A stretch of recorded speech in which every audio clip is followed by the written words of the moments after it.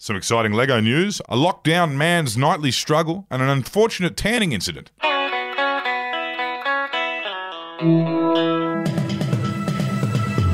Yes, hello. Welcome to another week in news here on your Daily Batuta. It is Monday, it's the 26th of July, and I'm Wendell Hussey. And I'm Clancy Overall. What have we got up first? Well, in this world of lockdowns and vaccinations, we're going to start off with a bit of a fluffier, light-hearted story. It's been revealed that Lego Masters winners are going to receive $100,000 this year, or 6 Lego sets. Yes, the wildly popular Australian version of Lego Masters has been renewed for a 4th and 5th series, with Hamish the Brick Man and a cast of Legoists returning to a screen near you. And this year there's going to be an even bigger prize up for grabs, with either $100,000 or 6 different types of Lego sets like the Star Wars Millennium Falcon 75192 or the Hogwarts Castle 70143. Yeah, some very expensive sets, those ones. To Sydney now, and a lockdown man gets a second wind the moment he lays his head down on his pillow. That's right, Simon from Sydney spoke to us over the weekend about the challenge he seems to face every second night now. The lockdown local man moulded into his couch and said, "I'm slow and sluggish all day.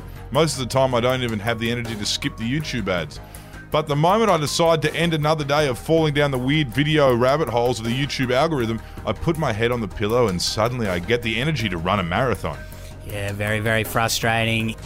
Here in town, and a woman's body has decided halfway through her tanning application that it's the perfect time for a number 2.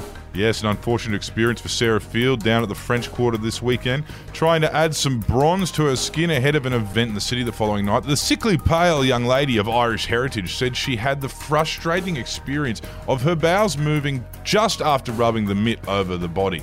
With a minimum 2-hour wait before she can come into contact with various surfaces, Sarah told us she had to do some very awkward hovering over the seat.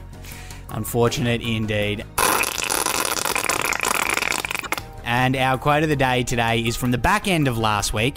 It comes from prosecutor Cecilia Pascoe, who told the court this about a man who apparently flew to Canberra to punch Josh Frydenberg.